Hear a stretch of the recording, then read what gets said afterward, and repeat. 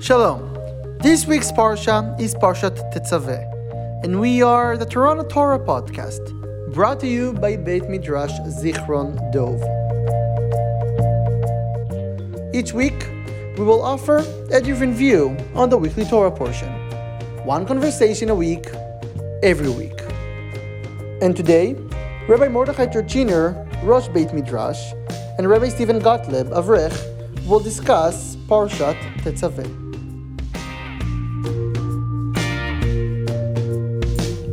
Hello, Rabbi Steven. Hello, Rabbi Torczyner. How are you doing today? Thank God, doing well, and very excited about being here for the podcast for Parshat Tetzaveh, because it's my bar mitzvah parsha. Oh, love it so. Thank you. And not only is it my bar mitzvah parsha, it really resonates with me. We're going to be talking about themes of clothing and art and beauty and fashion, and I think no one is better suited for that than myself, as you can tell from my wardrobe. So I'm really very excited to be presenting on this topic. In order to grasp Tetzaveh, I want to go back for a second to last week's parsha, to Truma. Right? Truma dealt with the structure of the Mishkan, the tabernacle that the Jews used to serve Hashem as they traveled through the midbar, through the wilderness. We had a description of all the furniture, all the things you're going to need for the sake of the Mishkan, except for one item that's actually going to come at the end of Tetzaveh. But Tetzaveh begins with a description of the oil used for the menorah, and then it focuses on the special uniform of the kohanim, the descendants of Aaron who carried out the services in this Mishkan, this tabernacle. It describes 8 garments, 4 of which are worn only by the Kohen Gadol, the head Kohen. All of them are woven from threads of dyed wool and linen, as well as gold. The garments worn by every Kohen were the ketonet, which is a long linen shirt, the avneit, which is a belt that might have actually been wool and linen, shatnez for all the kohanim. That's a big discussion in its own right. Mitznefet, which is a linen hat like a turban, and michnasayim, a linen undergarment. And the Kohen Gadol also had a belt. His belt and his hat were a little bit different from those of the kohanim, but then the Kohen Gadol had 4 additional garments. Over the ketonet and the avneit, he wore a me'il, which was a wool tunic of tcheles. Over the me'il, the Kohen Gadol wears an ephod, a colorful woven wool vest. Over the ephod, the Kohen Gadol wears a choshen, a breastplate of colorful woven threads that had 12 gems set into it, one for each of the tribes. And on the head of the Kohen Gadol is the gold tzitz. It's a plate. It has the words Kodesh Lashem, sacred to God, engraved on it.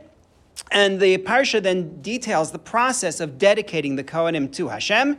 There's a whole week-long program which is going to be described at length in the parashiyot of Tzav and Shmini to prepare the kohanim and dedicate them for their service. The parsha concludes with a description of one last piece of Mishkan equipment, the altar that they used for the ketoret, for the incense. That altar was located inside the Mishkan, made of wood, coated with gold, smaller than the copper altar that we talked about last week, and that concludes the Parsha of Tetzaveh.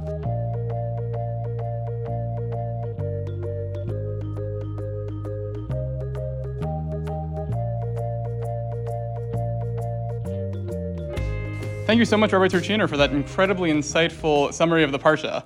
At least half of that was relevant to me once we have the Beis HaMikdash rebuilt as a Kohen, so I appreciated the info. On that note, I want to focus really on this idea of the Big Day Kahuna, the clothing that the Kohanim, and particularly the Kohen Gadol, wears. And I want to ask, is it a mitzvah? What's the deal if it is or isn't? And how do we view it?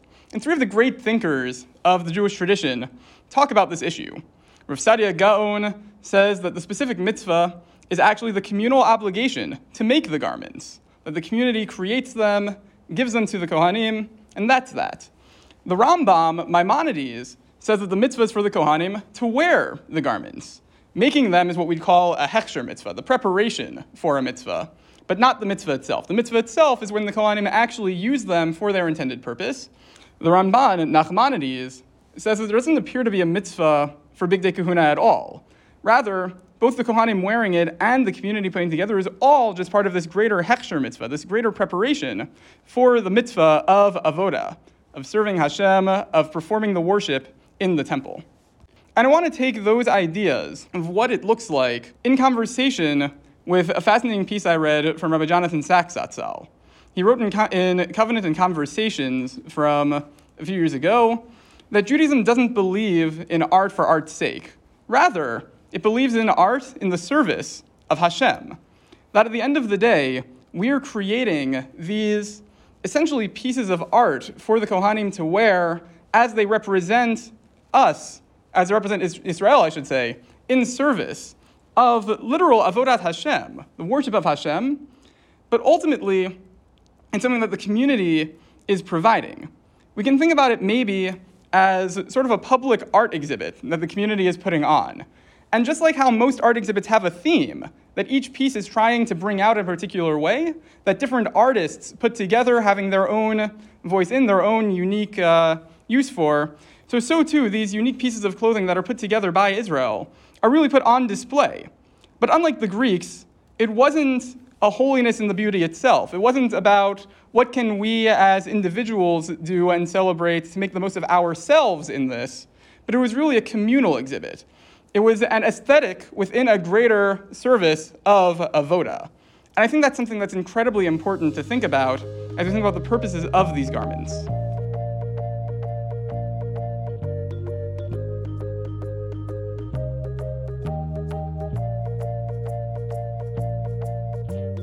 Thank you, Rabbi Steven. I love the idea of the Big Day Kahuna, the garments of the Kohanim, as a public art installation. I think that's fascinating. I would note that it's public art not in the sense of the design, since Hashem is telling them what to do, how to do it, what it should look like, but in terms of the role that it plays, the message that it conveys. That's really the art piece of it that the people are generating and that the people will ultimately respond to. I want to come back though to this comment that you brought from Rabbi Sachs. Like many comments of Rabbi Sachs, it sounds really beautiful, and then I start thinking about it and realize I don't know what he meant, and I need to go back and revisit, and that's what I want to do.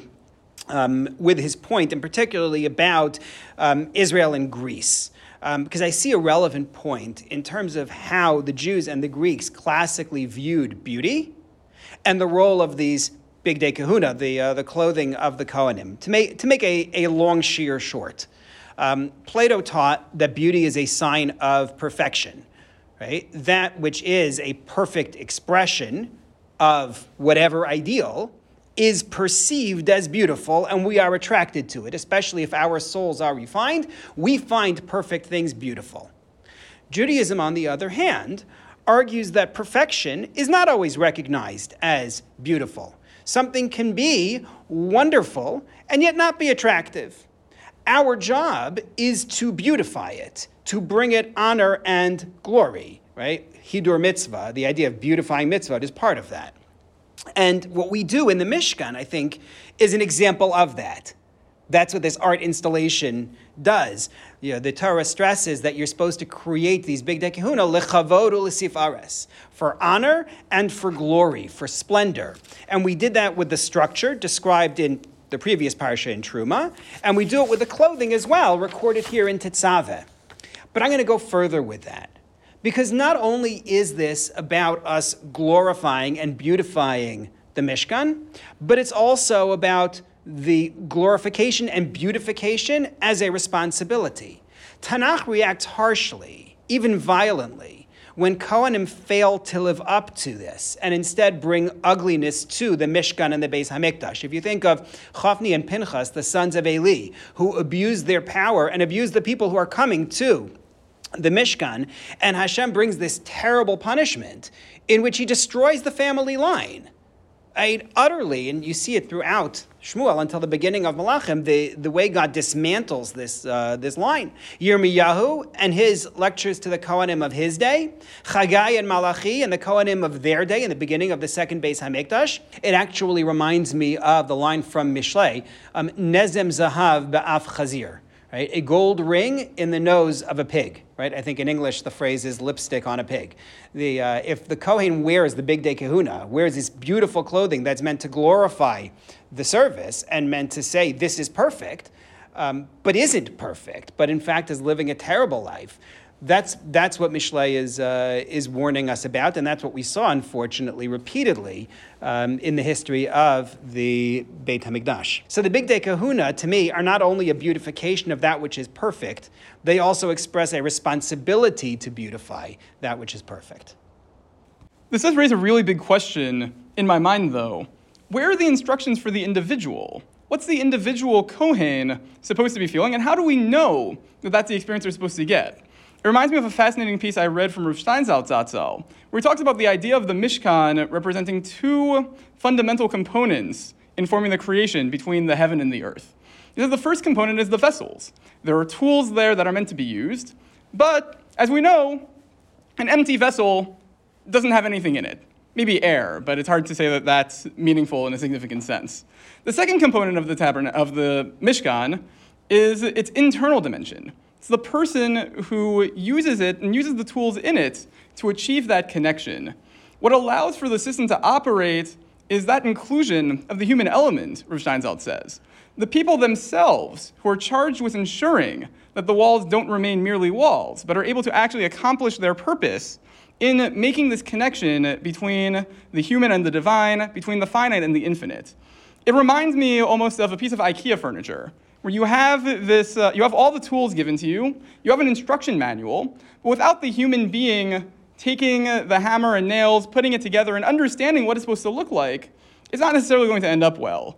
You know, I remember when I bought an IKEA daybed and was putting it together, and I'd end up inevitably, this happened both times we put it together, not really intending what it was supposed to be. So when I was putting it together, I'd accidentally trap myself inside of the pieces, and we need to then take 2 steps back so I can get out, and then finish putting it together, knowing now what it's supposed to look like and not having a human trapped inside of it.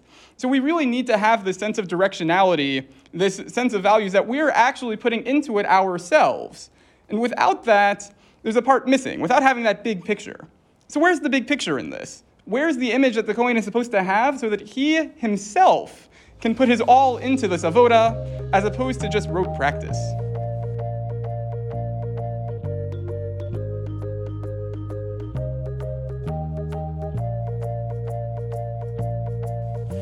That was great, Rav Steven. Now we have Torczyner talking about fashion, right? And Rav Steven talking about putting together furniture, right? We are the experts here on our podcast. This is great.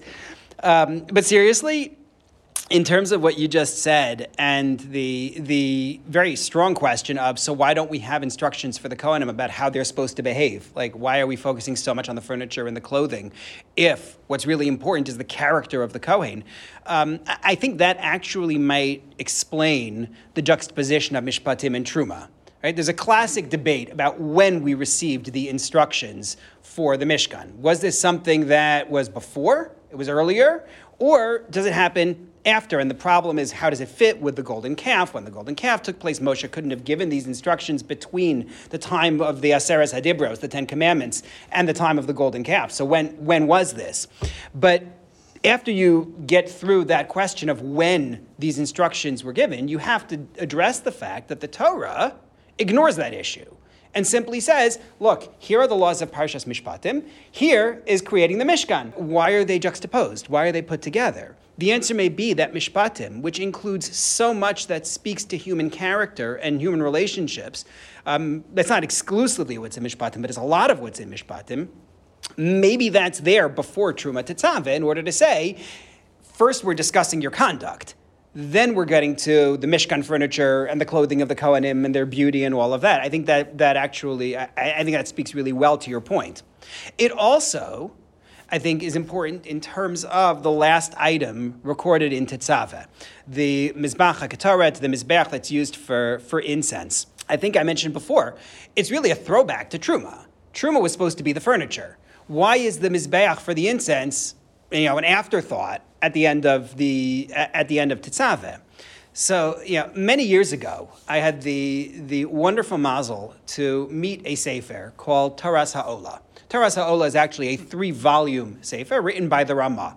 I think I first saw this when I was a rabbinic intern in Englewood, so it would have been 1996. I was teaching about karbanos and trying to find different ways to explain this very odd and difficult practice of animal sacrifice. Well, The Rama, Rabbi Moshe Isserlis, is best known, I think, for writing what we consider the Ashkenazi part of the Shulchan Aruch, of the Code of Jewish Law. And without a doubt, I think that's pride of place in his publications. Nonetheless, Toras Ha'olah is a fascinating blend of, on the one hand, Zohar, and on the other hand, Moreh Nevuchim, the Rambam's Guide of the Perplexed, in one. And he tackles all the parts of the Mishkan. He tackles the different types of sacrifices and celebrations that go on in the Beis HaMikdash, explaining all of them with a blend of Rambam's philosophy and Zohar mysticism. It's wonderful. It's amazing. And for those who want to know more about Karbanos, I highly, highly recommend his introduction to the second volume of Toras Ha'olah, where he goes through 14 different explanations for Karbanos by his day in the 16th century.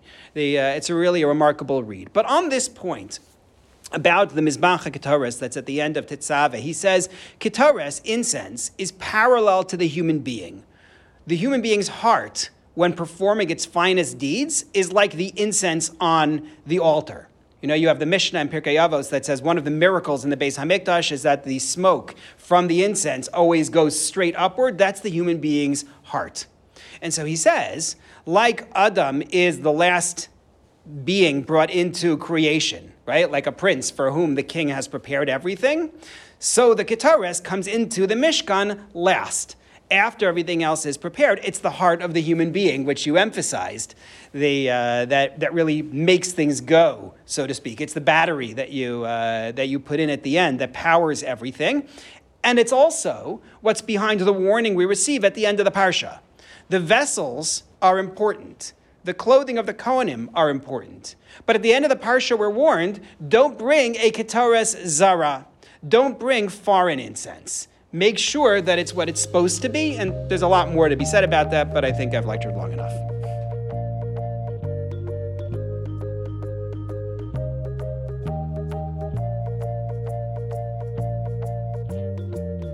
So I want to take that point and expand it a little bit. I'm actually reminded of a Sichas Musar that I heard from Rav Jeremy Wieder Shlita, who's one of my teachers in rabbinical school, actually about this idea.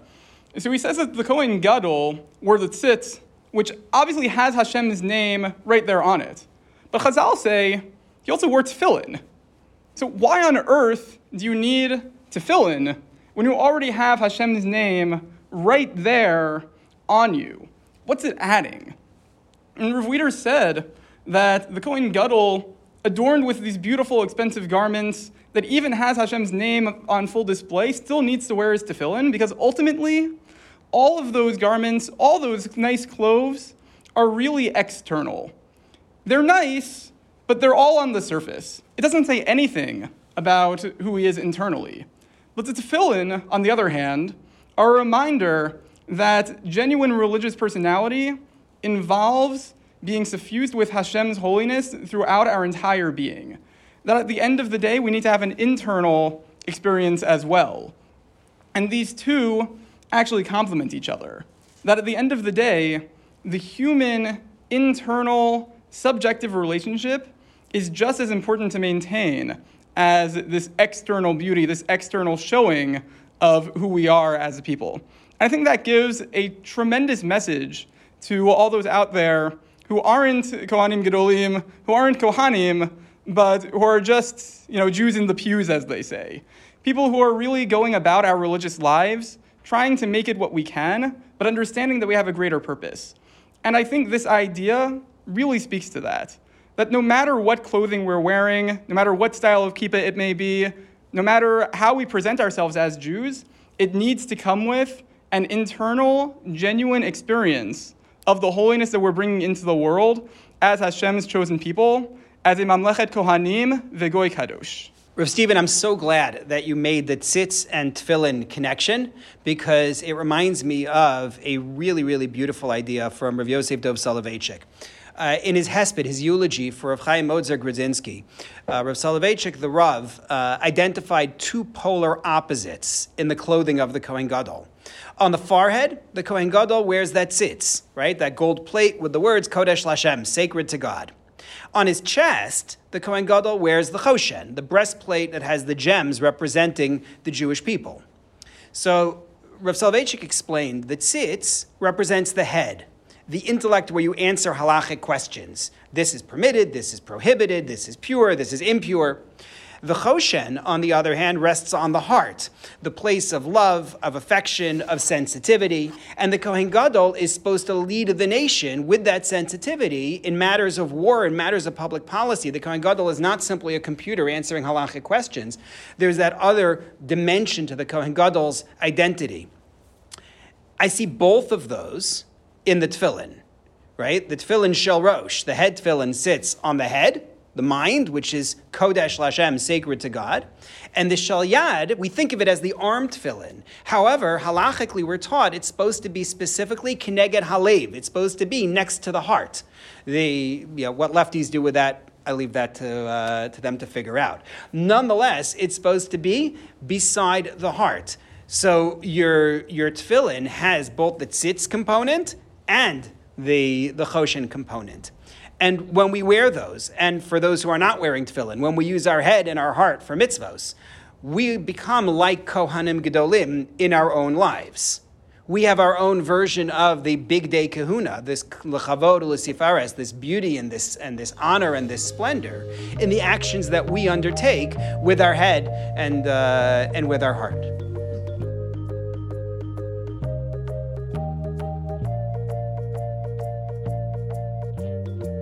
Thank you so much, Rabbi Torczyner. That was really insightful and really meaningful. Thank you very much, Rabbi Steven, for your reflections on not only the Mishkan and Parshat Tetzaveh, but also furniture design. I think we've really accomplished something today. If only to teach people, when you want to build IKEA furniture, make sure you're on the outside, not the inside. That's all for today. If you'd like to hear more, please subscribe, share, and like this podcast. And follow us, Beit Midrash Zichron Dov, on Facebook and Instagram. We'll be back next week with a new conversation on a new Parsha. Thank you and goodbye.